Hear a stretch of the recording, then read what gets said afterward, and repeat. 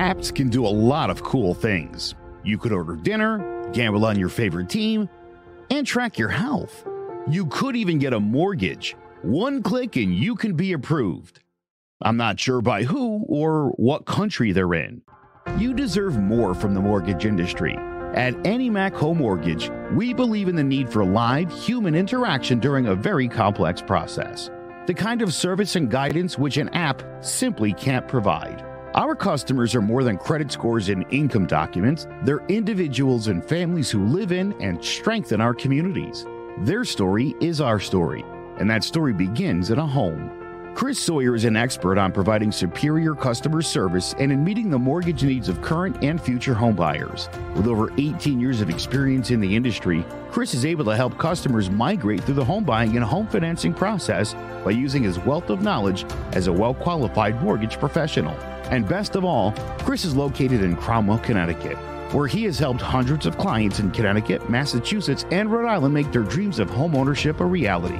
Visit chrissawyer.any-mac.com. Email him at csawyer@any-mac.com or give him a call, 860-878-8730. Chris Sawyer, NMLS number 39345, corporate NMLS number 338923, AnyMac Home Mortgage, an equal housing lender, American Neighborhood Mortgage Acceptance Company, LLC, DBA AnyMac Home Mortgage, Lo-Fi Direct, Connecticut First Mortgage Correspondent, License Lender, Broker Number, ML 338923, Massachusetts Mortgage Lender and Mortgage Broker License Number, MC 338923, Rhode Island License Lender, License Number 2011280L. Call for additional details. Jones on first down, wide open, it's Barkley, and Saquon Barkley will take it into the end zone. Your best ability is his availability. Saquon Barkley, he's great when he's on the field, but the problem is since 2018, he hasn't been healthy for this team. Look at this. They lob it to him. He taps it in off the glass. How about that? Porter Moser, I think right now is the best coach of college basketball, hands down. Fins 2 for 3. He's done his part.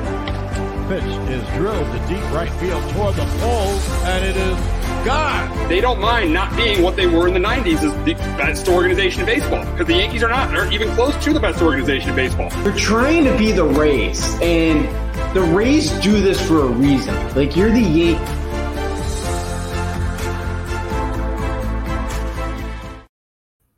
Welcome to Sports Talk with R&J. I am Steve Risser, along here with Justin D'Onofrio. And the Celtics evened their series with the Bucks last night at 1 as they beat the Bucks 109-86. Jaylen Brown was outstanding. He had 25 points in the first half. You knew this game was over at halftime. The Celtics were up by 25. Jaylen Brown couldn't miss. And Giannis had a rough first half. I mean, he was better in the second half, but it wasn't enough. Celtics and Bucks now tied 1-1 in this series. I mean, the big question now is who has the edge? Who has the edge now between the Bucks and the Celtics? And I'm going to go with the Celtics. I'm going with the Celtics. This is why I'm going to go with the Celtics. I could rely on the tandem of Brown and Tatum. For the Bucks, I mean, Giannis, really, who is the second guy you could rely on the Bucks? There's no one. I mean, Jrue Holiday's had a good series, but you can't rely on him. You can't rely on Bobby Portis. You can't rely on Brook Lopez. You can't rely on Grayson Allen coming off the bench. I can depend on Jaylen Brown and Jason Tatum more than I could depend on any I could depend on any duo from the Bucks. Really, it comes down to that second guy. I know that Giannis is clearly better than Tatum, but the Bucks without Middleton don't have that second guy like Jaylen Brown. That's why right now I think the Celtics have the edge in this series. Very close. It's very close. I think the series is going 6 or 7. But I think that the Celtics have the edge right now. Yeah, I'm with you. I got the Celtics as well. You know, and Sunday too, the Celtics shot probably one of the worst performances they've ever had in the playoffs. And obviously that was not going to happen again like it did last night. And they shot the ball lights out. Again, they came out, the killer instinct. They went up 18-3, and you kind of felt like, you know, they were going to blow them out, and they ended up doing that. But yeah, you know, I'm with you know, with Tatum and Brown. They both had probably they both did not play well in game one. They both did not shoot the ball well in game one. Game two, they were great. They're outstanding. They couldn't miss. They came out, they had a fast start. And they challenged Giannis. They challenged Giannis every time he went up for a shot. I think he started like 2 for 11 shooting wise last night. But yeah, like, you know, I think for the Celtics too, like, guy off the bench, like Grant Williams has played really well in the playoffs. Like, I think you can kind of count on Grant Williams. You know, even on the defensive end, I thought he played really well in the defensive end. He makes all like the little things that you kind of need. Like, yeah, off the bench for the Bucks, Grayson Allen, he's played pretty well in the playoff, but he did not play well last night. So, yeah, I think I can kind of trust the Celtics, those two guys of Brown and Tatum. And I starting to kind of think you can trust the Grant Williams off the bench too to come in, do all the little things for you to help you out. I think in the Bucks tried to use their size advantage that they had against them, and it worked in game one. It didn't really work for them in game two because the Celtics were knocking out threes. And the big question for the Celtics, though, going into game two was how is this team going to play without Marcus Smart? Because their bench wasn't going to be as good because Derek White had to start. But Grant Williams stepping up was huge. That was huge for them. And their bench was better than the Bucks bench last night. Grant Williams stepping up was huge. And obviously, Jaylen Brown. Because Jaylen Brown wasn't good in game one, but he was outstanding last night. And if he plays this way, the Celtics are going to win this series. Oh, absolutely. Those two are on. Who knows if Chris Middleton's going to be able to get back in time? Probably not, but, maybe depending on how long this thing goes. But, yeah, Marcus Smart, defense player of the year. I thought they looked better offensively, too, without him in there. Like, I thought the ball movement was better, because I think Marcus Smart Sunday at times can kind of get a little bit, too aggressive and it makes some poor shots at times. And I thought the Celtics, the flow was better without him in there last night. But, if Brown and Tatum are on, I can't see the Celtics losing the series. As long as Chris Middleton doesn't come back, I can't see those two shooting like they did in game one 3 more times to lose the series. And there's a really good chance Middleton won't be back in this series. And that's why right now I got the Celtics in 7. I got the Celtics in 7 because, like I said in the open, I trust the Tatum of Brown, and I trust the tandem of Brown and Tatum. I trust that over anything the Bucks have. Giannis is outstanding, but the lack of having that second guy, I think, makes a difference in the series. Yeah, I'm with you. I think Brown and Tatum are just going to be 2-0 for the Bucks. And I think Grant Williams is going to continue to play well coming off the bench. Marcus Smart may come back in game 3, and that's going to help out the Celtics on the defensive end of the floor. Yeah, I think the Celtics are just a little bit too much. I'll say the Celtics win this thing in 6 games. 6? Wow. So you think they win it on Milwaukee's home floor? The way I think it's going to go is I think they split 3 and 4. I think the Celtics win 5, Bucks win 6. And I think the Celtics win game 7. But you think they close it on the defending champs' home floor? I think they do. I think, for the way 2019 they played in the playoffs and the Bucks just absolutely embarrassed them. I think the Celtics this time return the favorite, get and knock them off on their home floor in game 6. I think Tatum and Brown will be too much that night, and they figure out and they knock them off their home floor. Wow. You got the Celtics winning that game. You got the Celtics winning in 6.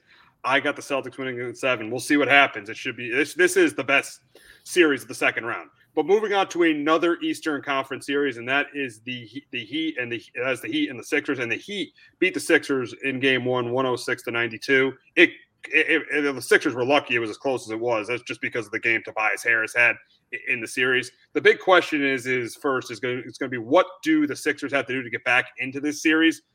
It's pretty obvious.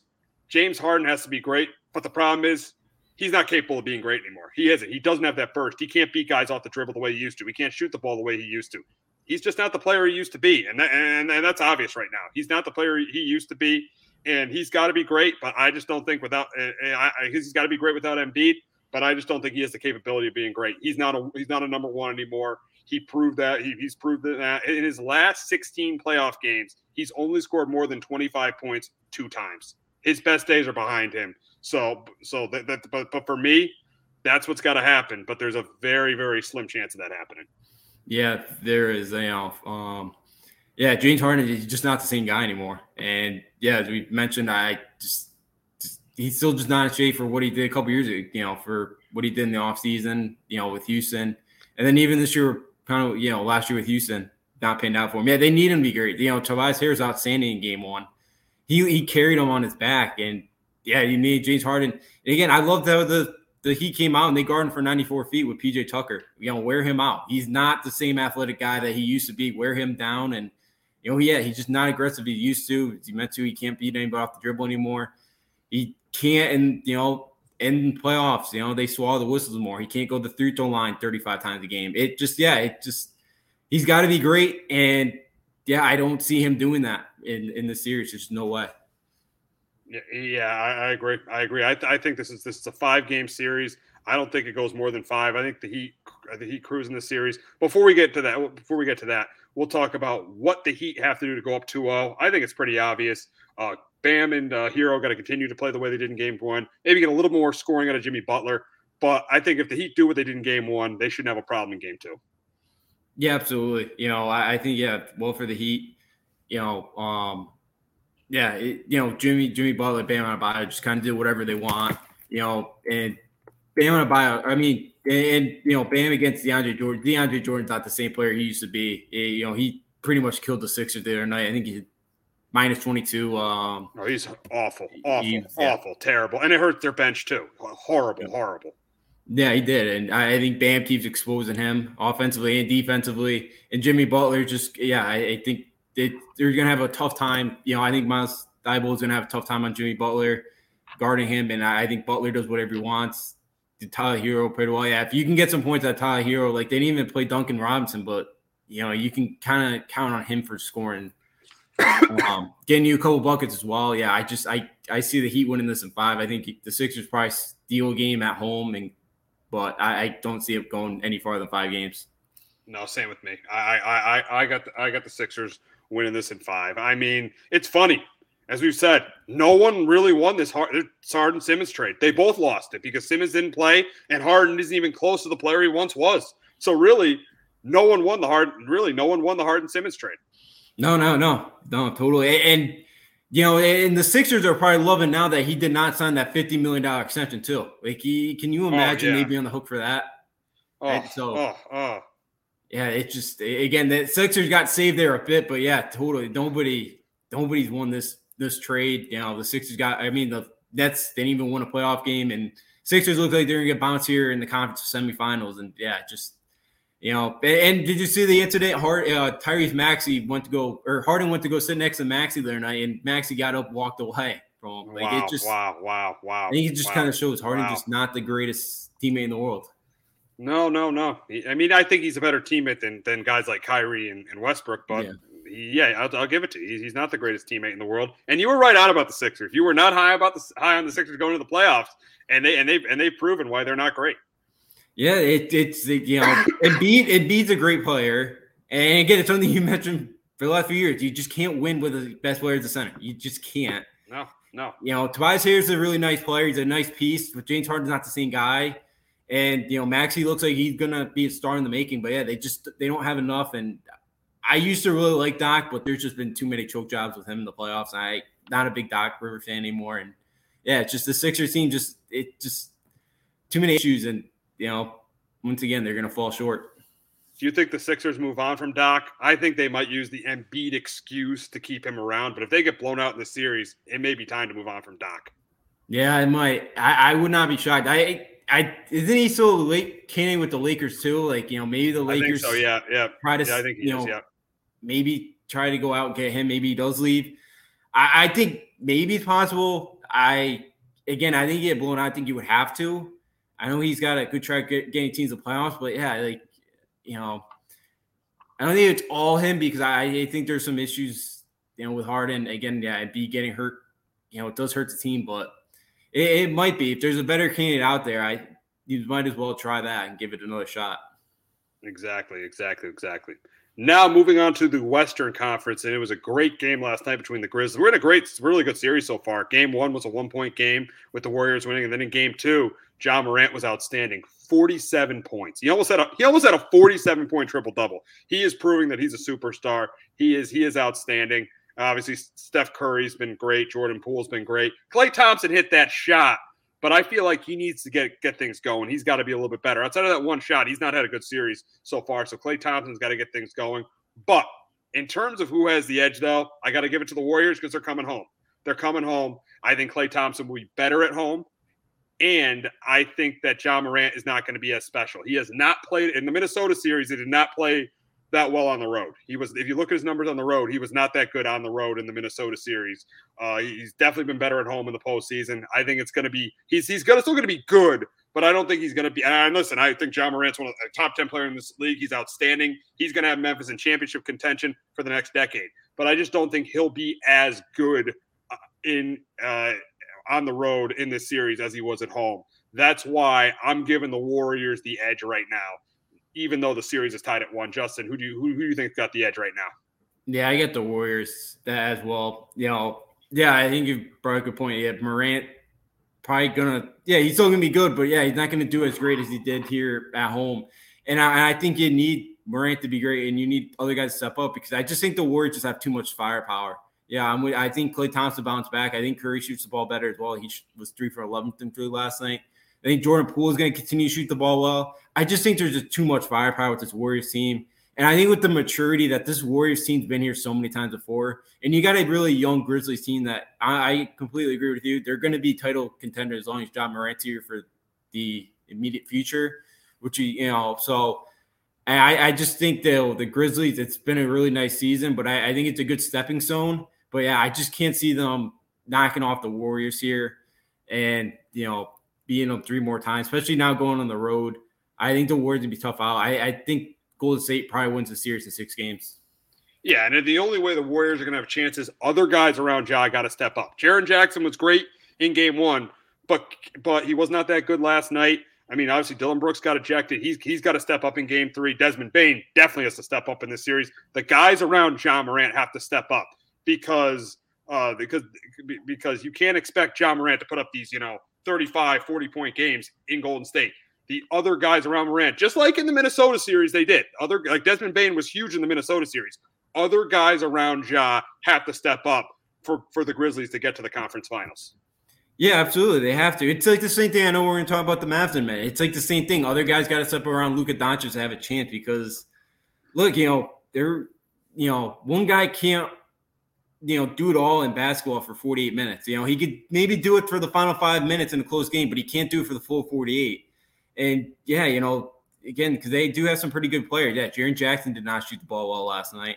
Yeah, Dylan Brooks got ejected very early, thought it was going to hurt. They missed not having him on the floor last night, but they still got away with the win. Yeah, you need guys to step off this bench. You got a Warriors team that you got, Jordan Poole's had a tremendous season. And then obviously you got Steph Curry and Klay Thompson, and Andrew Wiggins is a very good player as well. The Warriors just have star power. And, I think, Memphis has a really good young core, and they're going to need all those guys to really help out and help Ja Morant get by the series, because it just, you're facing an older team, you're going on the road. It's, and just it's a team of the Warriors that they're really not going to beat themselves. They're not going to make a mistake late in the game that's going to cost them the game. You're going to have to take it from them. And they're going to need other guys besides Ja Morant to step up and win the series. Yeah, the Warriors are a team that knows how to win. Steph Curry, Klay Thompson, Draymond Green, they know how to win. When Klay and Steph have been together, the last 5 postseasons they've been together, they've gone to the NBA Finals every year. These guys know how to win. Even though Klay Thompson didn't have his best game on Sunday, he was able to hit the shot to win the game on Sunday. So, this backcourt of Klay and Steph has been here before. They've been able to do it. They don't lose they have not lost in the post. The last 5 times they've been in the post, they've been in the playoffs, they've gotten to the NBA Finals. So I like this Memphis team. I like this. They're really good. They're really fun, exciting young team, but I got to go with the experience here and go with the Warriors in 6.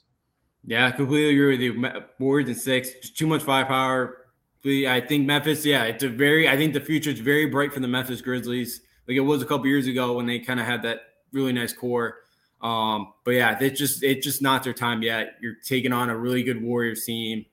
You're going on the road now. I don't see the Warriors losing 3 more games to the Grizzlies. I think the only way the Warriors lose a series is they kind of just shoot themselves out of it. And that's not it. And they're just too good of shooters to shoot themselves to, lose 3 more games.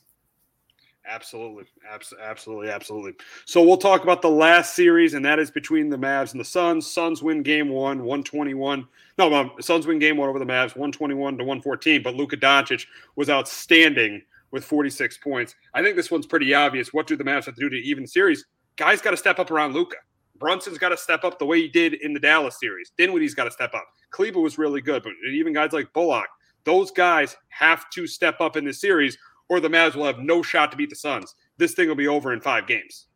Yeah, absolutely. We know we talked about last last week, Luka Doncic is a tremendous player. But, yeah, you can't, and as I mentioned, too, with Morant and the Grizzlies, yeah, you can't – one guy can't win you the game for 40. Just do it all with point scoring. You need some other guys around them. And I thought, the Suns did a great job defensively, too, of making sure that they let Luka Doncic kind of go off. They made sure that nobody else was going to beat them and that second guy was going to be out there. I know it hurt that Jalen Brunson got in foul trouble, and Kleber, really shot the ball well. But, yeah, the Suns defensively kind of just said, all right, we'll let Luka get his, 45 points. We'll make sure nobody else gets more than like 20, 25 points. And the Suns had a great defensive game plan. And, yeah, they're good. Dallas is going to need somebody to step up. They're going to need that second guy. Yeah, can that be Brunson? It obviously can be. And I thought Spencer Dinwiddie played well in the Utah series. He's going to have to step up and score and kind of, help off the bench for them to have chances. Yeah, this Suns team, again, they had all 5 guys were in double figures. They all did a really good job of sharing the basketball and they did a great job of that offensively. They have a bunch of guys that can beat you. And Dallas can, but it's just inconsistent. Yeah, but here's the thing. I kind of disagree about them having a great defensive game plan. You cannot let the best player get 46. The only player that could beat you get 46 points. You can't. I just feel like you can't allow that to happen. And I think for the Suns, I think they're in really good shape in the series because it looks like Devin Booker is healthy. But the only way the Suns could lose this series if they let Luka, go off like this, because they're lucky that Dinwiddie and Brunson didn't have good games because they could have lost. So I think that they got to make sure they're containing Luka Doncic. They can't let Luka go crazy because the only way the Mavs can win this series is if Luka goes crazy. Because if Luka goes crazy and the other guys play well, that the Mavs could upset them. I think the only way that the Suns could lose is if Luka goes crazy. Yeah, and I see your point of that. I think because I liked it more of where, they double team them a lot at all, and they kind of stuck on the other guys, where instead of kind of coming at Luka and doubling them, and maybe you create an open shot for, Jalen Brunson, Spencer Dinwiddie, or Max Kleber, and they kind of knock down shots, where that could hurt you, and then kind of opens things up there for, then it kind of opens things up. You kind of get away from the double teams. But, yeah, because I think, the Suns kind of, and I think the Suns, and I kind of like from the Suns too, with, because, yeah, like, again, you let Luka go off for 45. I know it's a lot, and you kind of wish you held them to less. But, yeah, like, I get, one-on-one, if Kleber and Dinwiddie and Brunson could really kind of step up, knock down shots, and put less pressure on Luka, I think it's going to help that whole team out as well. But I did like that the Suns really – I like that Suns made sure that really nobody else was going to beat them besides Luka, and I know, yeah, the Suns could have been lucky, and they played a good fourth quarter, but it was kind of over by then, and he shot the ball really well. I do like the way the Suns kind of just made sure that nobody else besides, and they're going to let Luka score 45. Yeah, that could get problematic, especially late in a close game. That could really get problematic, but it didn't really hurt them the other night. It could hurt them down the line, because I do think Dallas has some scores that could hurt them, but it didn't the other night.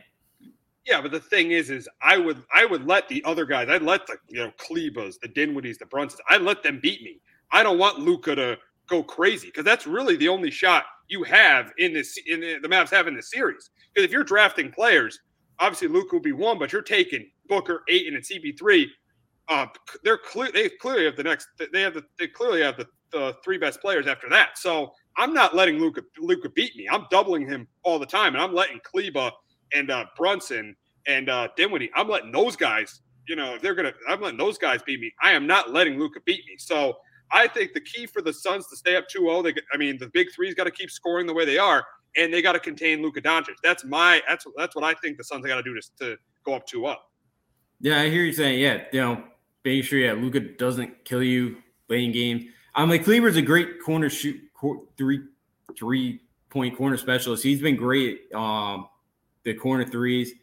I just think, the Suns didn't want to make sure that, a Kleber didn't put up 30 with a Luka Doncic putting up 30, 35. Gotcha. That's kind of. I gotcha. Yeah. Yeah, so that's kind of where I'm going with. But I do see your point of it. Yeah, you want to double, make somebody else beat you. I do see where you're going there. And mine for Phoenix to go up 2-0 is continue the pick and roll game with Ayton. Just continue to take advantage of Dallas's struggle in the paint defense, because since they lost Porzingis in the trade, Powell's not a great interior defender, and neither is Kleber. And I think Ayton's just going to continue to dominate. I think continue getting the ball. Again, they try to double Ayton in the paint, that the kick out three to Paul or Booker or Johnson, anybody, or Bridges, anybody else, to the 3-point shooters. I think the Suns will be a tough out there, knocking down shots. And Ayton's a really good finisher on the rim. Absolutely. So we'll see what happens tonight. We'll see what happens this weekend in these Western Conference series. Right now, I think that the Suns and Heat win in 5, Celtics win in 7, and the Warriors win in 6. But it'll be interesting to see what happens. But we got a wide receiver who's suspended for the first 6 games of the season. But before we talk about that, we got a promo from Clovercrest Media. Come on out for a day of fun to the Cove Kids Classic, presented by Clarity. Friday, May 6, 2022 at Lyman Orchards Golf Club to benefit the Cove Center for Grieving Children. Partnership opportunities are available. All proceeds from the Cove Kids Classic support the Cove's free programs. Please consider partnering with us to continue to support grieving children and teens in 2022 and beyond. For more information or questions, call Allison Gamber at 203-634-0500 or email allison@covect.org. The Cove Kids Classic takes place Friday, May 6th at Lyman Orchards Golf Club. Registration begins at 8 a.m. Shotgun start at 9 a.m. on the player course.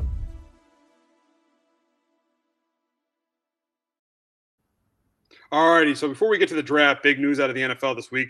DeAndre Hopkins suspended for the first 6 games of the season due to breaking the NFL's PED policy. So he is going to be suspended for the first 6 games of the season. And the big question is going to be are the Cardinals a playoff team with him missing the first 6 games? And if you look at Kyler Murray's numbers without DeAndre Hopkins, it's a huge difference. If you look at, Kyler Murray's career, he's 6-14-1 without DeAndre Hopkins. When he has DeAndre Hopkins, he's 16-10. So he's clearly a better quarterback when he has DeAndre Hopkins. If you look at the numbers from last year, in the 10 games where he had Hopkins, he had 19 touchdowns and 9 picks. In the 5 games he didn't, 5 touchdowns and 3 interceptions. So the big question is, are the Cardinals still a playoff team? Even though they traded for Hollywood Brown, are they still a playoff team with Hopkins missing the first 6 games?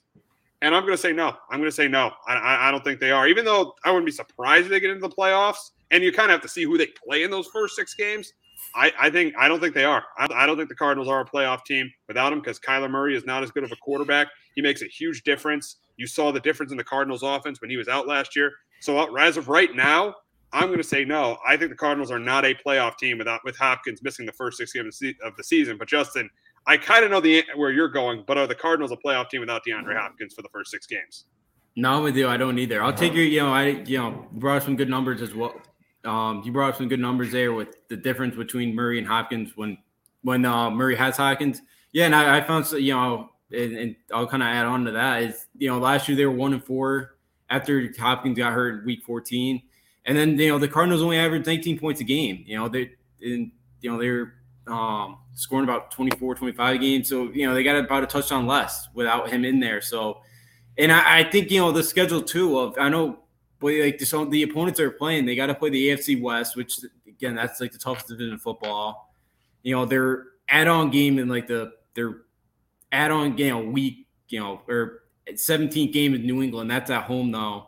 But again, I think it was I heard they possibly could have the second toughest schedule in the league this year. And I think it would be difficult to overcome. You're going to have the Chiefs at home and Chargers at home. Obviously their division opponents, Tampa Bay comes to Arizona. Some of them are at home, but can they take care of business? I don't know. So, yeah, I think, you lose a top wide receiver in DeAndre Hopkins, who's one of the best in the game. You're going to have a step back. And I think the Cardinals will. I could see them finishing right around 500, but I don't think that that's going to be enough to get them in. Yeah, I mean, I agree. I don't think obviously we know the coaching isn't great, and Kyler Murray is just not as good. So we got to see who they play in the first 6 games. But as of right now, I don't have them as a playoff team. But the Cardinals did get a receiver. They did add Hollywood Brown. But we're going to kind of go more on the Ravens angle of this. Is without Hollywood Brown, because we still consider even though the Ravens finished 8-9 last year, we still consider them a top team in the AFC when they're healthy. But now that Hollywood Brown is gone, are the Ravens still a top team in the AFC? And I think, yes, I think they are. Even though Lamar Jackson was really upset that he got traded, I still think they're a top team. I think, and I think a lot of it was because of the draft they had. I think they got a steal with Kyle Hamilton. I think they got the best secondary in football with Marcus Williams, Kyle Hamilton, Marcus Peters, and Merlin Humphrey. I think they got the best secondary in football. And I really like their other first-round pick getting Tyler Linderbaum. I think their offensive line is going to be improved if Rodney Stanley can stay healthy. So I still think the Ravens are a top team in the AFC without Hollywood Brown. But Justin, do you think the Ravens are still do you think the Ravens are a top team in the AFC without Hollywood Brown? Yeah, I think so. Yeah, I'm with you. I think they had a phenomenal draft. Harbaugh's still one of the best coaches in the league. They were really banged up last year. I know they play in a really tough division. But I think you still got a really good tight end in Mark Andrews. You still got that. I know wide receiver's not great. Does this put them into the Deebo Samuel sweepstakes here? I would assume maybe. I know the 49ers doesn't sound like they're going to trade him right now, but possibly maybe they could land Deebo Samuel in the trade if San Francisco gets rid of him. Yeah, I can't imagine Baltimore being as banged up as they were last year. It'll be interesting how they what they do, because I think Rashad Bateman could be a good wide receiver in the NFL. I don't know if he's going to be ready to be a number 1 guy next year yet. That'll be interesting. But yeah, I think their defense is going to be really improved as long as they can stay healthy. I thought the Ravens really had a good draft, and yeah, I think they'll figure it out. I know it's a tough division, but I trust that organization that they'll figure it out. They'll be competitive, and I think they find a way to make the playoffs, and would not surprise me to see them win a game or 2. Yeah, and Rashad Bateman, you made a great point with Rashad Bateman. He has got to step up this year. He has got to be the guy the Ravens took in the first round last year. He has really got to step up. If that team wants to keep up with Cincinnati in those games, he is in those divisional games with the Bengals when they have Joe Burrow and Higgins and Chase. I mean, Rashad Bateman is really, really going to have to step up this year. Yeah, absolutely. He's going to have to. He's going to have to stay on the field. He only played a handful of games last year, which kind of, he had the, offseason injury. Yeah, because, right now it's such a young wide receiver core, with Devin Duvernay and James Proche, Tylan Wallace. It's a very young wide receiver core. They don't really have a veteran in that room right now. And, yeah, somebody's going to have to step up and do that. That's going to be Bateman. Again, he had a great career in Minnesota. He was a phenomenal wide receiver. So, yeah, there's a lot of expectations on him right now to kind of step up, be the guy. Because, yeah, there's not much. Devin Duvernay, more of a slot guy in size. What? Yeah, I don't trust him at all. I don't trust Duvernay at all. Yeah, I know he's undersized. Yeah, he's undersized a bit there. He's more like a slot guy. James Proche out of SMU. I know he's a real speed threat, but he hasn't done much in his career. So, yeah, for Bateman, he definitely has to step up. Outside of Mark Andrews, I like the Charlie Kohler pick up the draft pick out of Iowa State. I think he's gonna be a solid tight end in this league. But they're gonna need Bateman to really step up this year and be a number 1, because at the moment they don't have really anybody else right now that feels that they can kind of burn you. Absolutely. Had another receiver trade in the draft, and that was between the Eagles and the Titans. And the Eagles picked up A.J. Brown. They traded their 18th pick for A.J. Brown. Then the Titans went out and drafted Treylon Burks. You kind of felt like that was going to happen after – that was pretty obvious that was going to happen after the Titans traded A.J. Brown to the Eagles. And the big question is, are the Eagles the best team in the NFC East with A.J. Brown now? And are the Titans still the best team in the AFC South? And I think the Eagles are the best. I have right now, I got the Eagles as the favorite in the NFC East. I really like what they've done this offseason. I like what they did in the draft, getting Jordan Davis. Obviously, they might get the steal of the draft into Kobe Dean. I think A.J. Brown and Devontae Smith, I think right now they got a better receiving core than the Dallas Cowboys. Even though the Cowboys have the better quarterback, I think they got a better offensive line than the Dallas Cowboys. I think their defense is close to as good as the Cowboys. So and we all know the Cowboys, with McCarthy and all the drama going on there. So right now, I say that the Eagles are the best team in the NFC East. And for the Titans, I don't think they're the best team in the AFC South now. And you heard Tannehill's comment yesterday saying it's not my job to mentor it's not my job to mentor Malik Willis, and we'll get to that. I think he's scared. I think Tannehill's scared. I think he's starting to lose some confidence. And I think I'm going to go with the Colts. I think their roster has gotten a little bit better. I think the Titans has gotten a little bit worse. I think with this move, the Titans are not the best team in the AFC South. But Justin, what do you think? Do you think the Eagles are the best team in the NFC East, and do you think the Titans are still the best team in the AFC South? Yeah, right now I think it's the Eagles. I think the addition of that outstanding draft. I know we'll talk about it in a few minutes. I think the Eagles are right top 5 of kind of top 10 of draft teams, and I think they had a great draft. I think they adding Jordan Davis, with Fletcher Cox up front, they're going to be impossible to run against next year. I think that wide receiver core is very good. Again, they've done everything they can to help out Jalen Hurts, and this is the year he's got to get it done this year. They not only have to win the division, they got to look like they're a Super Bowl contender if they want to move forward with Jalen Hurts. They can't be down 31-0 in the second half of a playoff game.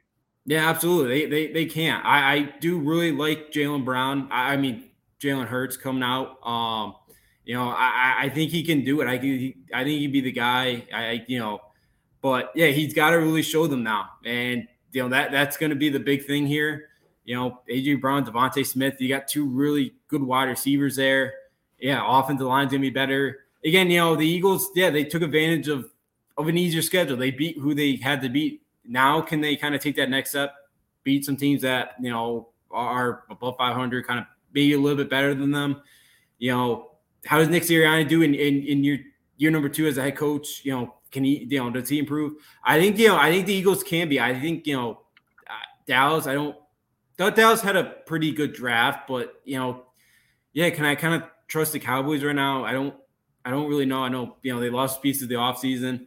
I kind of liked what the Eagles are doing. I like some of the creativity they used last year, and I think they can kind of use that even more now with a guy like A.J. Brown. So, yeah, I do think the Eagles right now are the favorites right now. They win the NFC East, and I'm with you as well. I think the Colts are better than the Titans at the moment. Quarterback with Matt Ryan, you kind of seen what he's been able to do. I know they may not have the greatest wide receiver in the room. You saw what he did with that Falcons team last year. He stolen probably 4 games. So I think that's a positive for the Colts. You got one of the best running backs, Jonathan Taylor. Obviously the Titans, it's just, you don't have a guy like A.J. Brown to kind of bail you out a wide receiver anymore. Treylon Burks, I think he's going to be a good wide receiver. I just don't think he's going to be a number 1 guy right away. You got Derrick Henry. That defense got a lot better last year. But right now, I think, Tannehill, it was very interesting comments there about Tannehill. He's not been great. You saw what he did in the postseason was awful. But, right now, I think the Colts are a little bit better than Tennessee Titans. Yeah, I agree. I think the Colts right now are the best team in the AFC South.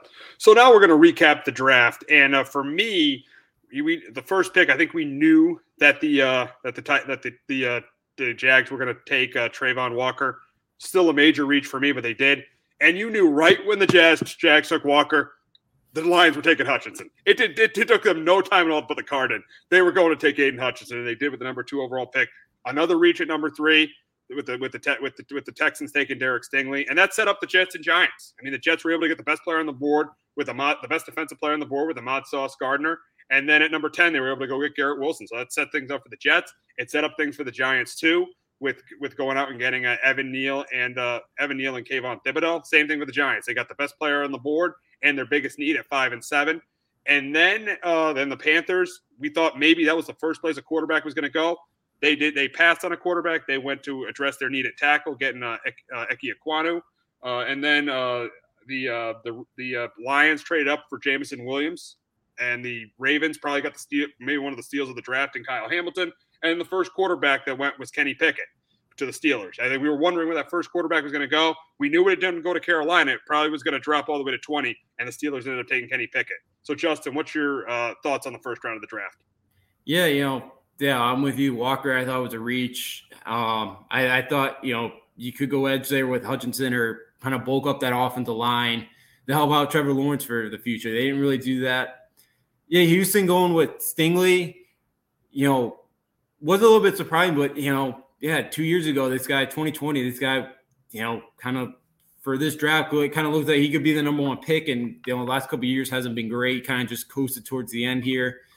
I think, he can be a really good player, but, can he get back to that level that he was, a couple of years ago when that LSU team went on that run there, that great seal. And that all kind of set up the Jets and Giants. I think both those teams had a great draft, especially in the first round. They got a lot of talent, and Drake London. I thought going to Atlanta. I thought maybe they go with a Garrett Wilson instead of Drake London for Atlanta. They did. But the Carolina not going the quarterback there. It's not surprising that they kind of held on there. I think dressing the offensive line was maybe a little bit bigger. I know Sam Darnold has not been great, but I think, the offensive line was just so bad. Kind of bulk that up. As we've mentioned, I don't, there's not total confidence that there's one guy here in that quarterback class that's going to be a franchise guy for a while. Take the offensive lineman instead. I like the line trying to draft up or move up there to get Jameson Williams as well, because the wide receiver room for Detroit's not been great. Maybe next year they go out, get a quarterback, and get that franchise guy, to replace Stafford after all these years. Baltimore, as we mentioned, Kyle Hamilton to steal at number 14, and talking, it's just safety too. Maybe not being a premium position. Kind of the Ravens kind of took advantage of that. And then getting the offensive line as well. And then with the Jets too, getting I forgot about this, talking about the Jets, Jermaine Johnson too. People had him in the mock draft in the top 10. You got him at 26 as another edge rusher. So, and then I liked what the Chiefs did as well, getting George Garofalo, and then, and then getting Trent McDuffie too in there for the defense. So I liked what the Chiefs did. Yeah, probably the reach of the first round was probably my Patriots, but oh my God, yeah, he fits what Bill wants to do, and that's Bill doesn't. We'll get to that. We'll get to that. But so overall, kind of wasn't shocked that the quarterback dropped all the way to Pittsburgh. Maybe he thought the Saints would get Malik Willis there at 19 or Pickett, but they ended up not going quarterback. Nope. They didn't. And so we're going to go over our winners and losers of this draft. And first, we'll start with our winners. I'll start with my winners of the draft, my 5 winners. First, I'm going to go with obviously the team that I think everybody thinks had the best draft, and that's the New York Jets. I think obviously getting Sauce Gardner, getting Garrett Wilson, getting obviously trading up to get Jermaine Johnson, and then in the second round trading up to get Breece Hall. They got 4 starters in this draft. To me, they hit a home run. They had the best draft. My second winner is the Baltimore Ravens. And we talked about that, getting Kyle Hamilton, then going out trading. They made that trade for Hollywood Brown, but then they got Tyler Linderbaum. And then getting David Ajabu. I know he probably won't play this year, but he could be a very, very good pass rusher for that team going forward. Number 3, I got the Kansas City Chiefs. I like them going out and addressing their needs, going out and getting Trent McDuffie, trading up to get Trent McDuffie, getting George Christopoulos, and in the second round, going out and getting Sky Moore. So I really like what the Chiefs did. Number 4, my 4th winner, the Eagles. I like the fact the Eagles got Jordan Davis. They traded up to get Jordan Davis, and they probably could very easily get the steal of the draft in Nakobe Dean. So I like what the Eagles did, and I like how they got Cam Jurgens. I like they're going to need a center because Jason Kelce is getting up there and is getting old. And number 5, I'm going to go with the Lions because the Lions knew right when Trayvon Walker was picked that they were taking Aiden Hutchinson. They didn't even think about it. They were going after Aiden Hutchinson, and they were aggressive, and they traded up to get Jameson Williams. So those are my 5 winners: Jets, Ravens, Chiefs, Eagles, and Lions. Justin, your winners. All right, my first 4 here, I agree with you. Number 1, 2, I got the Jets as well. Yeah, they had a great draft. They got 3 maybe top 10 picks, all in the first round, and you got one of them at number 26, Jermaine Johnson. And Breece Hall, I think coming at running back with Carter in the backfield next year. I think it could be a nice complementary backfield next year. Breece Hall could do a lot of the backfield, and people thought going the year could be one of the Heisman favorites there. He's a really talented running back. And then Jeremy Rucker as well at tight end. I think he possibly could be the best tight end coming out of this class as well. And I know that the Jets have struggled at tight end position the last couple of years, so I thought the Jets had a great draft. Number 2 as well, I get the Ravens. Yeah, Kyle Hamilton definitely could be the steal of that first round. Tyler Linbaum out of Iowa. And Iowa always produces great offensive linemen at the NFL level. Probably the best center in this class. He had a really good one. And then Travis Jones out of UConn. After the Senior Bowl, people were giving him like a you got to give the UConn guy some love. You got to give the UConn guy some love. Yeah. After the Senior Bowl, people were kind of giving him like a first round grade. You got him at number 76. So, in the third round. So possibly to bulk up that defensive line there. And Travis Jones and Charlie Kohler, Charlie Kohler out of Iowa State tight end position. I think he kind of fits with a Mark Andrews. He's kind of, similar, big tight end. I think he'll fit with that offense. I think so. I think the Ravens had a really good draft. Number 3 was the Chiefs as well. They dressed their defense, which obviously in that division now you're going to need it. Trent McDuffie, George Karl Loftus out of Purdue. Sky Moore, I think, really fits that offense of what they want to do. He's 5'10", but but he's quick. It's hard to stop in the open field. I liked what the Chiefs did as well, addressing and getting another wide receiver for Patrick Mahomes. And then number 4 is the Eagles, getting Jordan Davis, and the Kobe Dean there late in the third round. For a guy who could be a first rounder at pick number 83 is very good. And then at tight end 2, Grant Caltrea out of SMU. He played at Oklahoma for a couple of years, and he's kind of had some concussion issues, kind of retired for a year, went to SMU, had a really good year. He's a solid tight end, good route runner. I did like him at SMU with that offense last year. And then number 5 for me, I went with the Pittsburgh Steelers. I think they were very solid. And again, they addressed their offense. They really needed – they got some explosiveness in that offense, what they needed. Kenny Pickett obviously coming over. I like Calvin Austin coming from Memphis, special teamer guy as well. He's explosive. And George Pickens as well, wide receiver. So I think the Steelers had a really good draft addressing their offense, kind of because they didn't have any explosiveness last year in their offense, and I think they did a really good job of trying to address that, and I think they did. Yeah, they definitely did. Getting Pickens, you liked Pickens. You had him going in the first round of your mock draft, so you really, really like George Pickens. But we're going to go to our losers now, and I'm going to do mine first. And number 1 is the New England Patriots. I did not get the Cole Strange. I didn't get what they did. They were at 21. They could have taken Trent McDuffie, and they trade down. Then they could have had Daxton Hill there. They reach and get Cole Strange, who had a third-round grade. I did not get what they did at all. And then their second pick, there was another reach. They took a guy with a fourth-round grade. So I don't get what the Patriots did at all. That's why they're my number 1 loser in this draft. Number 2 is the Dallas Cowboys. They had Jermaine Johnson sitting there at 24 with a need at defensive end because they lost Randy Gregory, and they didn't take him. They had Jermaine Johnson just sitting right there. And they go out and reach for a tackle who they could have gotten in the second or third round in Tyler Smith. So I thought, and then with their second pitch, I thought they reached for the pass rusher. I thought they reached for Sam Williams out of Ole Miss. So I think there were 2 reaches there to start the draft for the Cowboys. So that's why the Cowboys are one of my losers. Number 3, the Minnesota Vikings. What are earth to their new GM? What are you doing trading inside your division? You not only did it once, you did it twice. You did it in the first round, trading down with the Lions so the Lions can go get Jamison Williams. And then you traded down in the second round so the Packers could get Watson.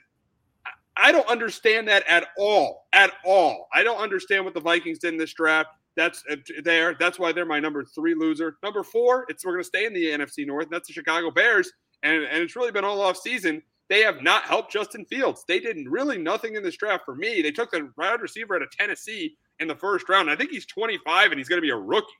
I think the wide receiver in the third round from Tennessee, who's 25 and he's a rookie. I didn't get that at all. I just didn't get why they didn't trade up for a receiver to help Justin Fields. You want to put your quarterback in position to succeed, and I feel like the Bears are not doing that right now. So I did not like what the Bears did. And number 5, the Houston Texans. I thought they had 2 first-round picks, a really good opportunity to rebuild this team. And I think I thought both their picks were reaches. I thought that Derek Stingley was a reach, and the guy they traded down with, Kenyon Green, the offensive lineman from Texas A&M, I thought he was a reach too. So my 5 losers: Patriots, Cowboys, Vikings, Bears, and Texans. Justin, your losers from this draft. My losers, I'll start number 1, the Chicago Bears. Yeah, they didn't really help out Justin Fields at all. Blair Jones, yeah, he turns actually 25 next week, so he'll be 25. Yeah, and I didn't like either that they waited to the fifth round to get an offensive lineman as well for Justin Fields. Yeah, I know I know secondary with they got Kyler Gordon and Jaquan Brisker out of Penn State. I know secondary was an issue. Brisker. Yeah, I know that was an issue, but I'm with you. I think you had to go out and help Justin Fields. It just kind of seems they have not done that, and yeah, I think the Bears kind of failed there. I know they didn't have a first-round pick, but still, they I thought it was a very good wide receiver class, and I think they could have got one in the second round there to help out Fields. Number 2, I thought was the Washington football team. I liked that they got Sam Howell in the 5th round. I thought you could have – I didn't get – you traded down it, and then you got Dotson. You could have had Chris Olave there. I wasn't kind of impressed by some of the late kind of choices outside of like a Sam Howell. Brian Robinson, could be a solid running back, but I don't think he'll turn into much at wide receiver there. I wasn't really impressed with Washington draft outside of really, Sam Howell. Number 3 for me was the Arizona Cardinals. I thought they gave up a little bit too much to go get Marquise Brown in the first place. I thought, first and third may have been a little bit too much. But I just didn't think that they really addressed a ton of their needs. I know, the tight end spot, they're their first pick in McBride. Like you have Max Williams, Zach Ertz. Why do you need another tight end? Thought they could have used another guy off the edge. They didn't really do that to 7th round. So I was not really impressed with the Arizona Cardinals draft. Number 4 for me was the San Francisco 49ers. I like their first pick in Drake Jackson. They need another edge guy to go with Joey Bosa. I did like that one. But outside of that, like Tryon Davis Price out of LSU, the running back, I think that was a total reach. Danny Green, a wide receiver. He's another speed guy. I thought he was a guy that could have gone the 4th, 5th round. Cornerback, Samuel Womack. He's an undersized cornerback. I agree. I just didn't like it whole what the Niners did. And then number 5 for me was Jacksonville, because getting Trayvon Walker was definitely a reach, and then you traded up to get. Then you go out and get Devin Lloyd. And then your next pick, you go back and you get another line. Not the next one. The pick after that, you go out and you get another linebacker in Chad Muma out of Wyoming. It's like, why? Why'd you trade up? They get Lloyd and then go back and get another running back. And then they got one offensive lineman in Luke Fortner out of Kentucky, but I think he was more of like a 4th or 5th round guy, and you got him in the 3rd round.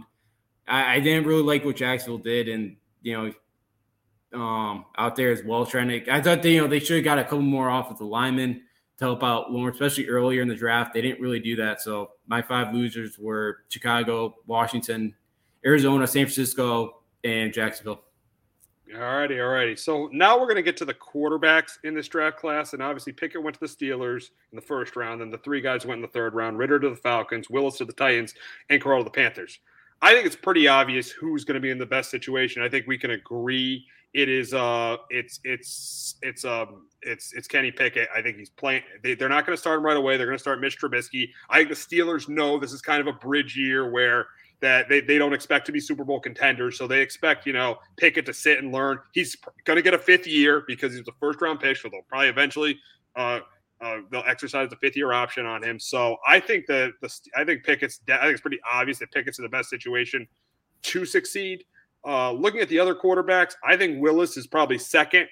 Is second is second behind Pickett, because I feel like he's not going to start right away. He can learn. He's got a lot of upside, and I think he can learn that offense in Tennessee. I mean, eventually, I think he's going to get a chance, but he could sit there and learn. And the other two guys, I don't think are in great situations. Now, I do think that Corral and Ritter could get on the field before Pickett and Willis, because of their teams are going to need them to get on the field. I think that Desmond Ritter could very easily get on the field in the middle of the season, because Marcus Mariota could really, really struggle, and they're going to need Desmond Ritter to get on the field. And then Matt Corral, who I think is in the worst situation of any of these quarterbacks, because I feel like the Panthers, their starting quarterback right now, Sam Darnold, he starts to struggle. Matt Rule's job is on the line. He's going to go right to Matt Corral. And you don't know if Christian McCaffrey could be able to stay healthy. He's not been durable at all. He's the quarterback for me that I think is in the worst situation. I think Ritter's not in a great situation because he won't go in right away. And the reason also why I think that Corral and Ritter aren't in good situations is because if they're not good, because they're third-round picks, their organizations are going to completely move on from them. A guy like Pickett, he could maybe struggle at the end of the season, and the Steelers are not going to move on from him because I think they're invested in him. And even Willis, if he struggles a little bit, I still feel like because of his upside, the Titans will still keep him around. But I think Ritter and Corral, if they struggle, those organizations are going to get rid of them because they're third-round picks. Yeah, I have the same word as you here with Pickett being number one. Yeah, you're going to the Steelers, you're going to an organization. As I mentioned, too, in the draft, I really liked what they did offensively. He did really improve last year, 42 touchdowns, 7 interceptions. I think he really did kind of really improve last year, and I think that, like, fifth year really helped him out there and kind of learn. So he's an older guy as well. Yeah, I don't think he's probably going to play right away, but yeah, halfway through the season, Mitch Trubisky kind of, doesn't really, move the needle for him. Yeah, I definitely could see Kenny Pickett come in right away and, trying to provide a spark for that team. Yeah, for me, Willis is number 2 as well. I think for Tennessee, I think they do have a good team. They don't have a lot of really good wide receivers now that they traded for A.J. Brown. Again, I think Treylon Burks is going to be good. But I don't think right away. I think to take him some time as well. I think the upside's really there for Willis. I know like the knock to him because he didn't throw a touchdown against the Power 5 team. I know, he transferred out of Auburn to go to Liberty. He played Ole Miss this year, but he got sacked in that game like 8 times because of the offensive line. But I think Willis's upside, he's got some high upside there. I think he definitely could become a starter for Tennessee. Possibly he could come on the field this year. Tannehill has really struggled, and Tannehill gets banged up too. I could, you would not be surprised to see Malik Willis come on the field, but I think he's probably another year away. And then number 3 is Ritter. He's a 4-year starter. He's a 4-year starter at Cincinnati. I know Arthur Smith really likes Marcus Mariota. I know he had him when he was at Tennessee. Ritter, I think, is a guy that can do it. I think times he makes some bad choices, kind of just staring down his number 1 option and kind of gets him in trouble at times. But I think he could kind of fit for a team. I think he could move on if a team, the Falcons could trade him if kind of things kind of get out of hand, and they'll be Arthur Smith's year number 2. I don't know if they'll fire him after this year. Who knows? But it'll be interesting how he does. And then Matt Corral at Carolina. It's a tough spot. It's a really tough spot for him, and I think he may struggle at the NFL level just because of the type of offense he ran at Ole Miss. It's just a high octane offense. How does he do now coming back to traditional offense? And then too, I think if Carolina saw Joe Brady, I think I'd be more high on Matt Corral, but I think that could really fit him. But I don't know how he'll do with a traditional offense. Especially the line's not great. He made a lot of better decisions last year, but it's a tough situation. If Matt Rule gets fired, again, the new kind of regime may not be a fan of him, and he may get traded away. I don't think, he may have to get forced into the game. He's probably not going to be ready for that, just because I think it's going to take some time to kind of get back learning a traditional, really kind of more pro-style offense. And I think he could have a lot of kind of bumps in the road from that. Yeah, definitely. So now we're going to look at, day 2 and day 3, and I'm going to ask you a couple of questions about day 2, just about day 2. One question about day 2, one question about day 3. And for day 2, who is the player that was picked on day 2, the second and third round, who has a chance to be a perennial Pro Bowler? I think, I was going back and forth between him, this guy, and Nakobe Dean, but I went with Sky Moore at Kansas City. I just think the situation he's going in, he's going to be a big part of that offense, I feel like, this year. I think he fits. He torches press coverage. He's a tough guy to tackle in the open field. I know he's undersized at 5'10". He had some really good productive years at Western Michigan. I think he could be a big play guy for Kansas City. And you pair him up with a guy like Patrick Mahomes, and Patrick Mahomes is gonna make you better. And I think he could do that for Sky Moore. I think he could go. I think he gets in a good situation. I think he fits that Kansas City offense very well. Who is the day 3 guy who could be a solid starter in this league? I went with the running back with the Chargers, Isaiah Spiller. I think he was one of the top running backs coming out of the draft. I know some of his he had some bad kind of pre-draft workouts that I think kind of hurt his stock, but I thought he was one of the best running backs coming out of they're going in like this September. I think, he could be one of the best top running backs taken off the board.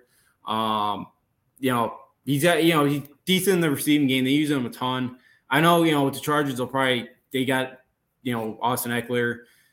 He's probably not going to be a third down back in the NFL, at least probably not right away. But I think he's a guy the last couple of years, he's been 1,000-yard rusher. He runs hard.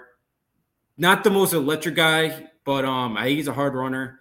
I think, does a lot of things well. I think he could be a solid starter in this league for a team. Yeah, we'll see. We'll see what happens there. But we'll wrap up talking about the Giants and Patriots. We'll talk about I talked a little bit more about the Patriots, but I'll definitely get your thoughts on the Patriots. But first, we'll start with the Giants.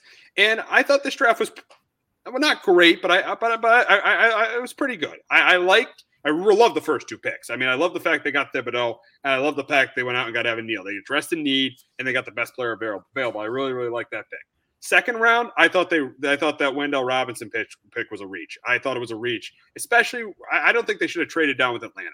I thought they should have stayed home and taken Booth or Kyler Gordon, because they're probably going to need a corner, because they're more than likely going to part ways with James Bradbury. So I thought that second round pick was a reach. I thought their third round pick was a reach, getting that guard from North Carolina. I thought that was a reach. I liked the getting the corner from LSU. I like that pick. In the third round. But the thing was, they could have taken a corner in the second round and maybe got the steal with Nakobe Dean in the third round, because Dean went 2 picks after that. So I wish they went corner second round and maybe got that steal with Nakobe Dean in the third round. Fourth round, I like Bellinger. I think he could be a solid tight end for this team. He could, with Ingram gone, he could wind up, because really their starting tight end right now is Ricky Seals-Jones. With Ingram gone, he could be the tight end of the future. So I don't mind Bellinger in the fourth round. I thought Belton, the safety out of Iowa, was kind of a reach. And I thought every pick outside of Beavers, every other pick they had outside of that was a reach. So I like the draft. I give it like a B or a B+. So I did like what the Giants did.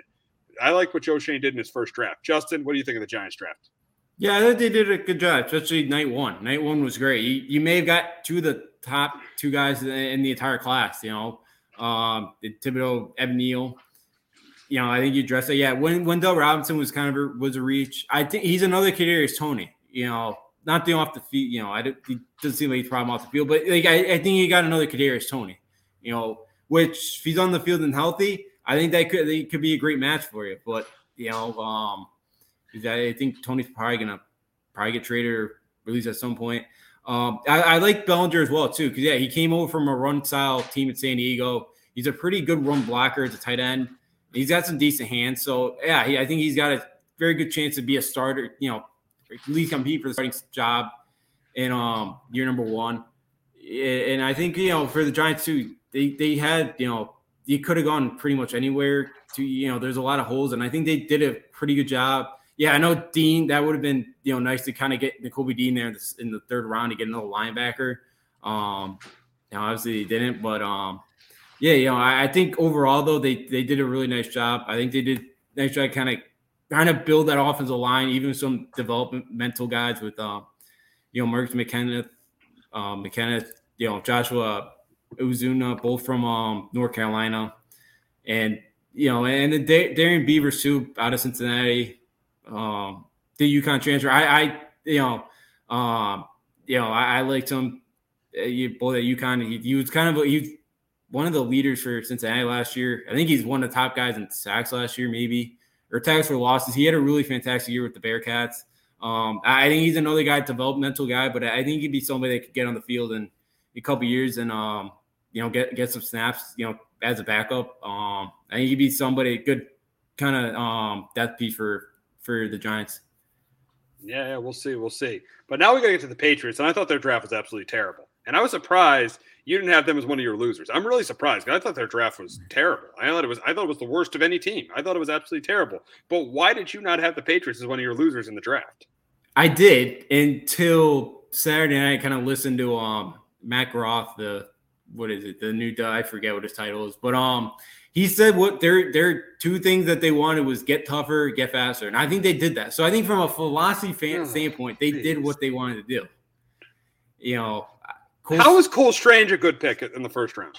He just fits Bill. I can't describe. He had a third round grade. I know. Thornton had a fourth round grade. Doran, I really like Doran now afterwards because there's no guy in this offense that could kind of take the top off the defense. He can do that. He's going to do that. I think he could be very at 6'3", the way he runs. I think he could be a very, very nice piece of this offense. I'm actually kind of excited for him. Now, after a while, I am excited for him right now. See what he can do. Because I think, that opens up things for Kendrick Bourne and Nelson Aguilar because I think they're better underneath. Nelson Aguilar, Jacoby Myers. Nelson Aguilar is absolutely terrible. I don't think he's going to – there's a point he's not even going to get on the field. No, probably not. But, I think with the other guys, Bourne, Jacoby Myers, I think they're better underneath. Doran's going to help that out. The two running backs, this is where I like Pierre Strong and Kevin Harris. The thing of why I think they drafted two was I think this is the writing on the wall that Damian Harris is a free agent after next season. I think this is pretty much telling you that Damian Harris is not going to be resigned, unfortunately. I think that's where we're going there with.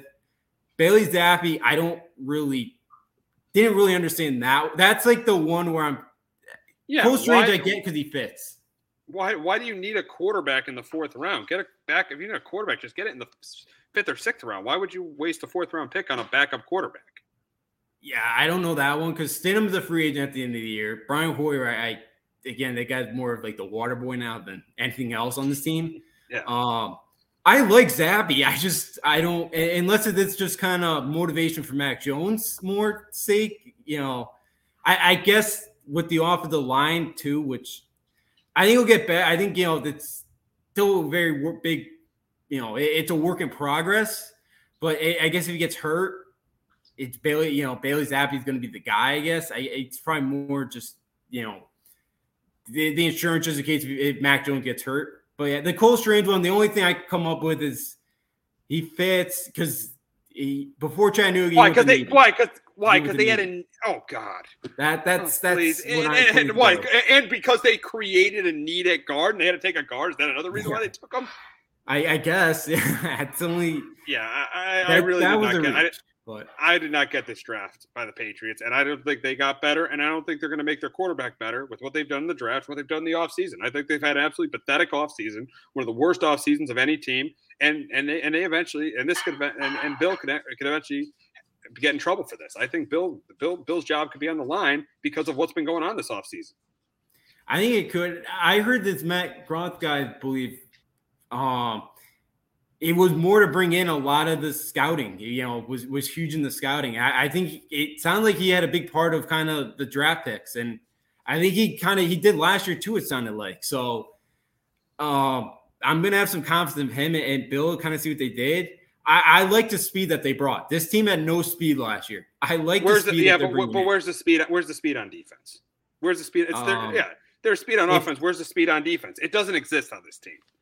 Marcus Jones won't go to special teams, but he's 5'8". I don't know how if he's you had Daxton Hill there with the number. Yeah, you had Daxton Hill there, and you chose to reach and take Cole Strange.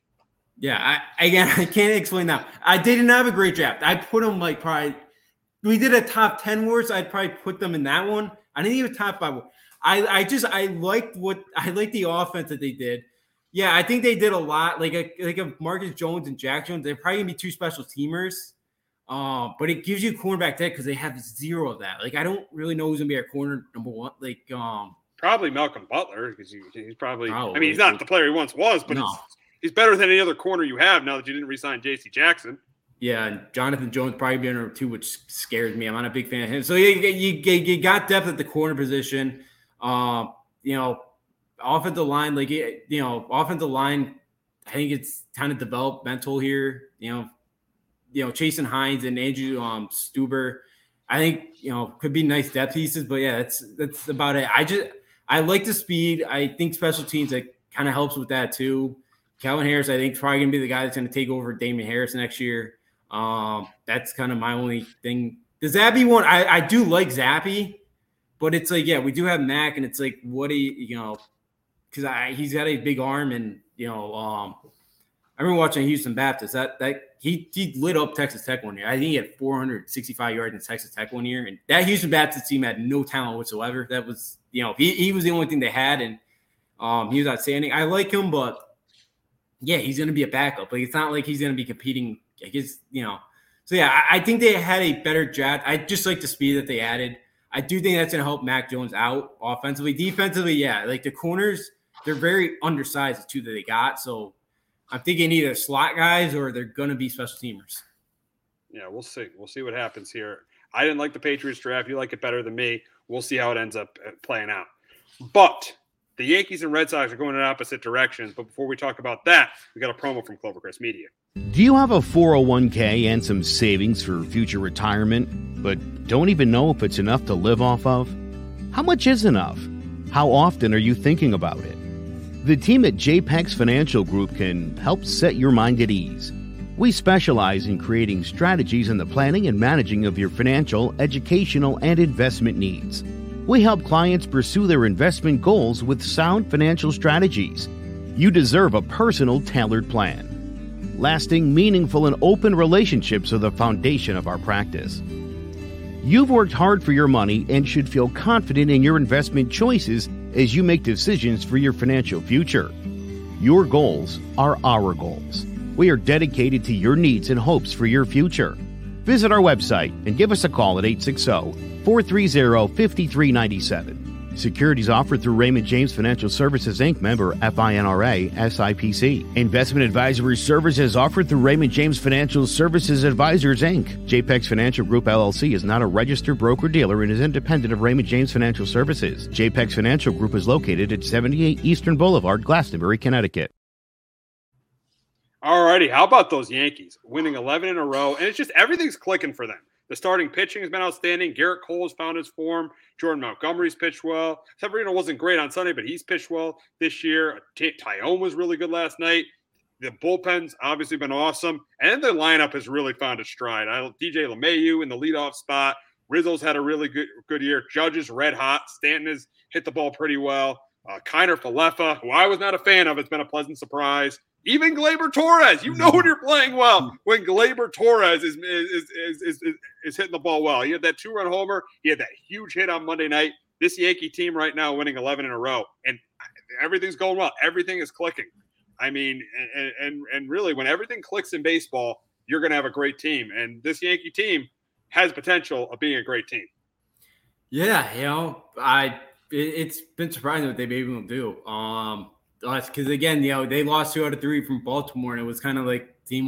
But yeah, this lineup, they're stealing bases. They're doing the little things like that. Marwin Gonzalez kind of run down last night at third base. Now, yes, Vladdy tagged them, and the Toronto kind of did not have a challenge, so they couldn't. But like again, he kept going there. He kind of waited for the if he didn't. He waited. Like it's like the small things like that kind of make the difference in the game. And it's stuff they've been doing. Yeah, Aaron Judge's been red hot.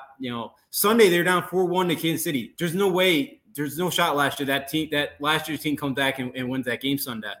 They do, because they could never sweep teams last year. That was their problem last year. They win the first 2 games of the series and they come out flat as a pancake for the final game of the series. They didn't. Judge's what? It's like he's batting like 350 during the last 10 games. Stan's been playing well. Yeah, Gleyber Torres is I don't know what happened, but he found something, and it seems like he's been fixed, and he's been playing well. Yeah, this pitching side has been unbelievable. Nestor Cortez he's been nasty. He's been pretty much unhittable. Garrett Cole figured out. And Taijuan last night shutting down a really good Toronto lineup. It's everything's clicking right now. I just hope they're not peaking too early here. Yeah, I mean, it's been great. I mean, it's been outstanding. It's been phenomenal. I mean, yeah, you said the right thing. Let's hope they're not peaking too early. But you made a great point about when they were down 4-1 on Sunday. Last year's team loses that game. That's why I'm not convinced, but I'm starting to get a feeling that things are going to be different this year. And I think the biggest reason why the things are different, obviously the bullpen, the rotation wasn't great, but it was good last year. The bullpen was good, but the lineup has been the difference. The lineup has definitely been the difference. And it makes a difference when you have a good leadoff hitter in that lineup. Hicks or LeMahieu, that's made a difference because Judge's been able to get going. Rizzo, second in all of baseball in RBIs. He's been able to get going. And the lineup, they're tied for first with the Mets in runs scored. I think that was the issue going to the season. I think that is the reason why this team right now is probably the best team in baseball. Yeah, them and the Mets right now they're both on fire. LeMahieu looks, again, he looks injury free right now. He's playing great, batting just under 300. He's been great top of the order, and Rizzo's been great with running scoring position. Same with Judge.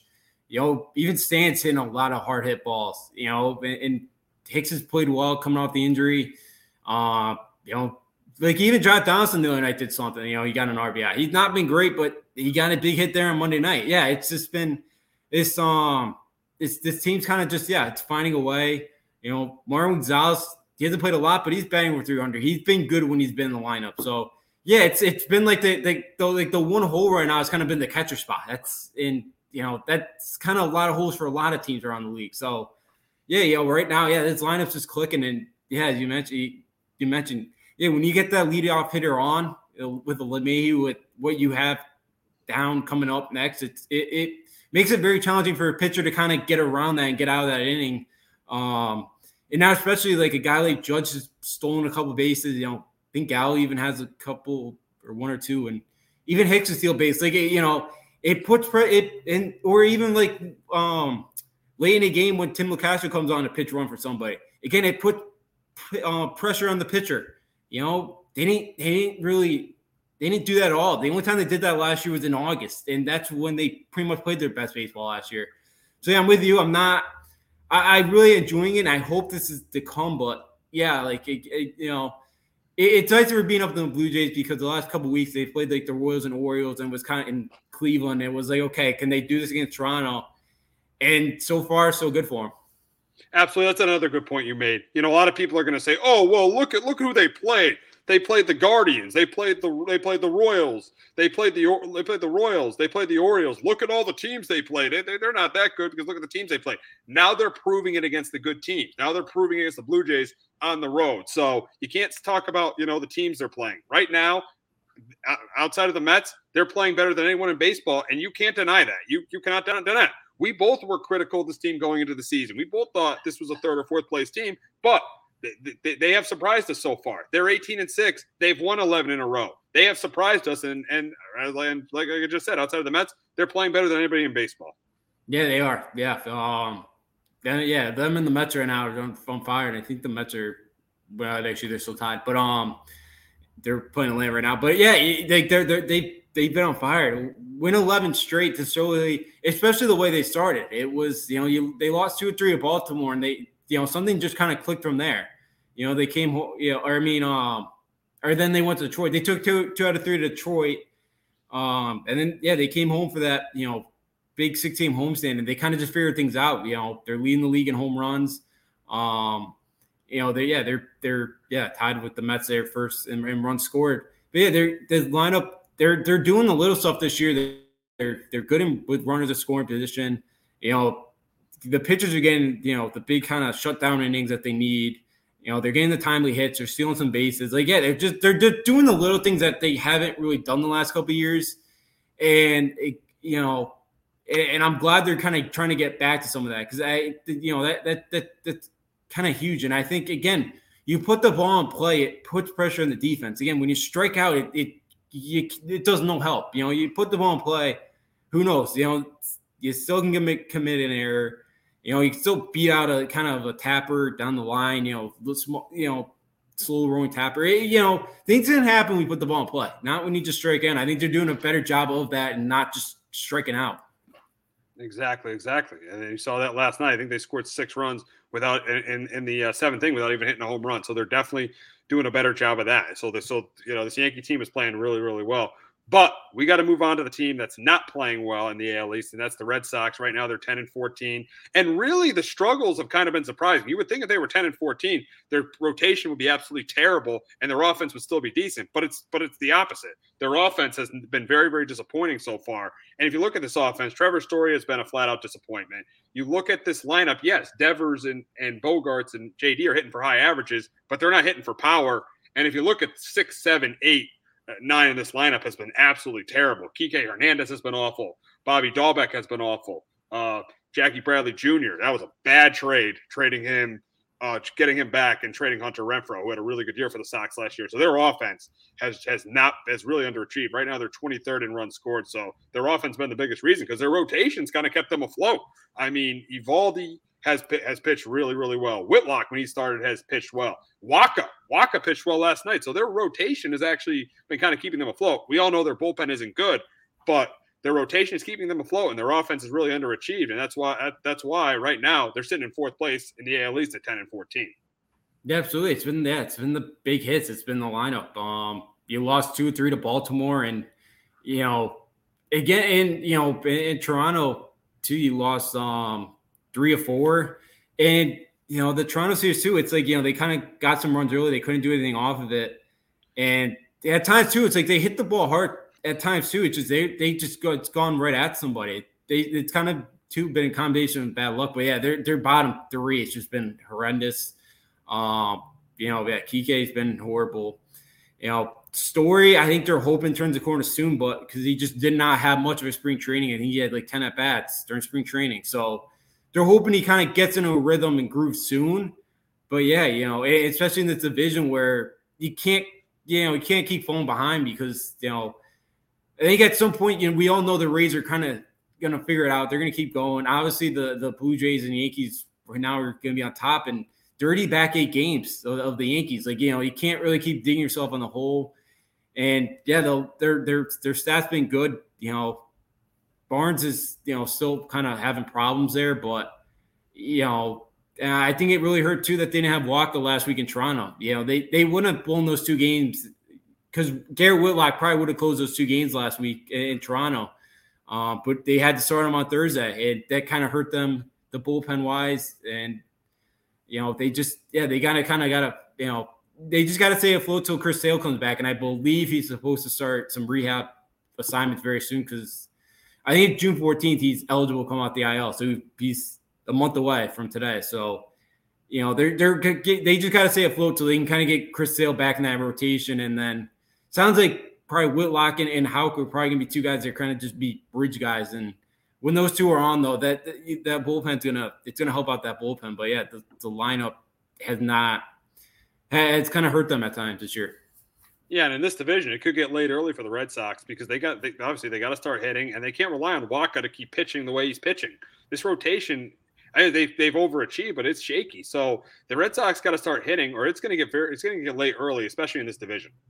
Yeah, absolutely. They're in the bottom 10 of the league right now in runs scored this year. And again, coming into the season, Boston had one of the best lineups right in the league. With the combination adding Story.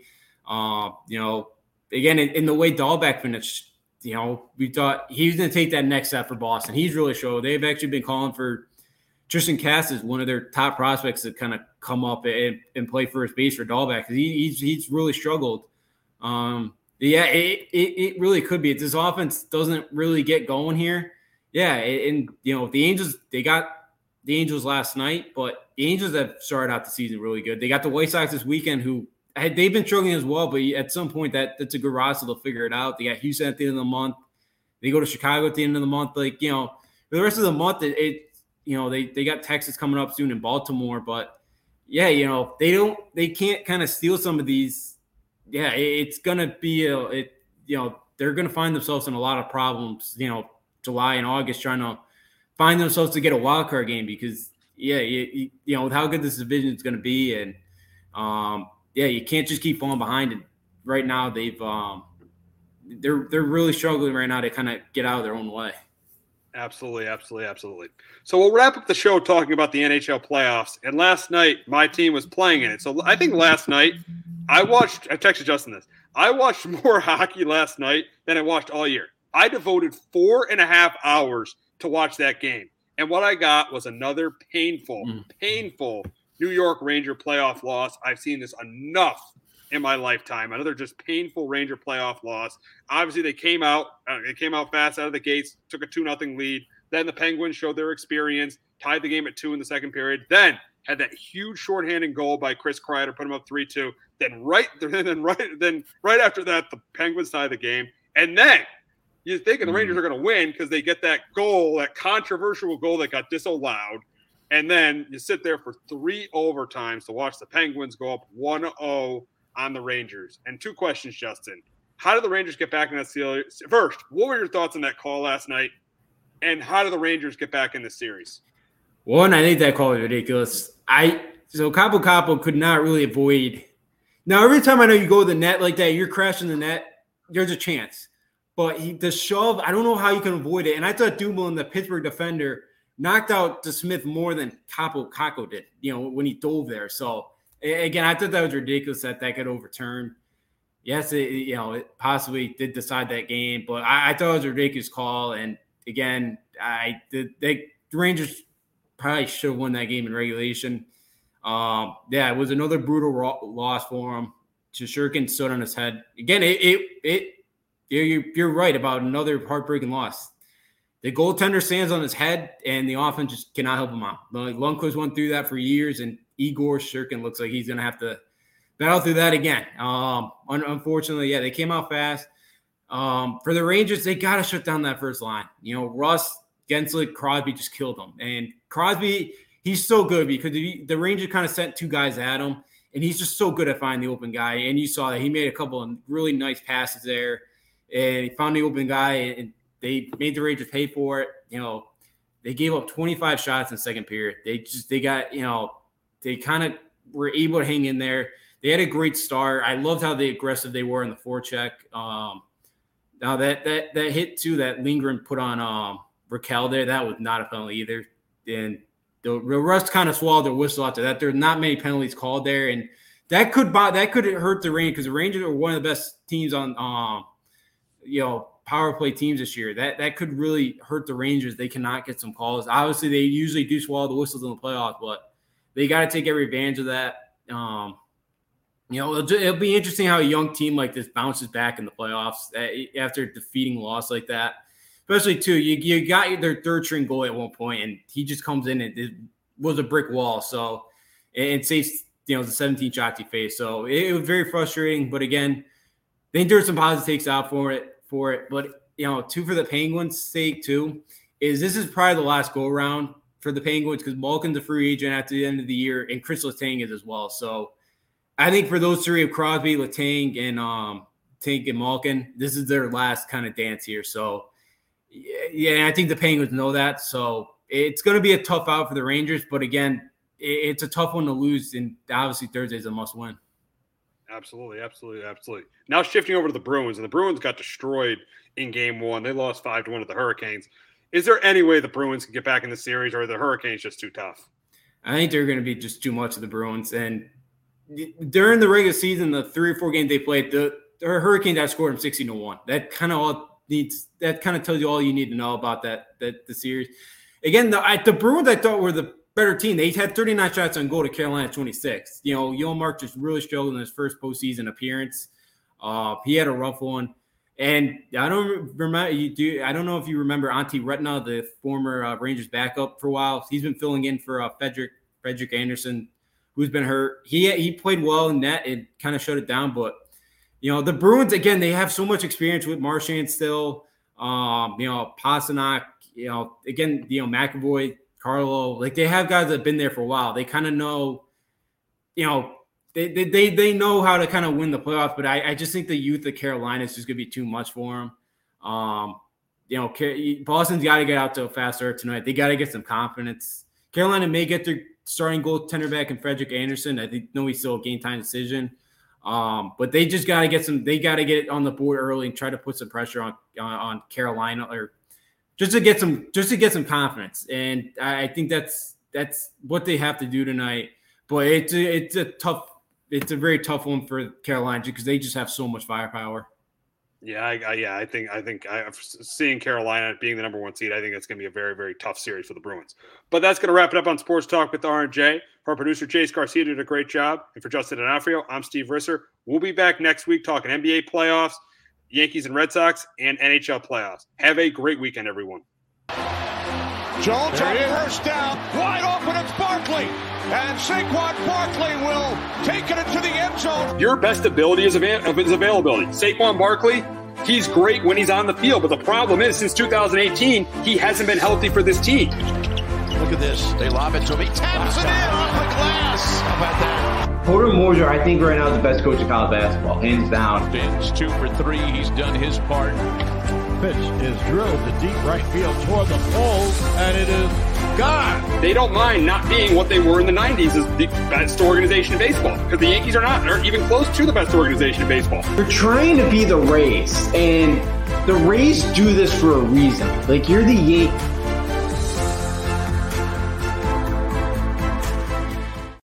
Hello, my name is Joe Aguirre. I'm the president of Clovercrest Media Group. And here at CMG, we have a wide variety of podcasts, including sports shows like Keys to the City, The Roll Call, Throwing Jabs, All Four Downs, and Jawing About the G-Men.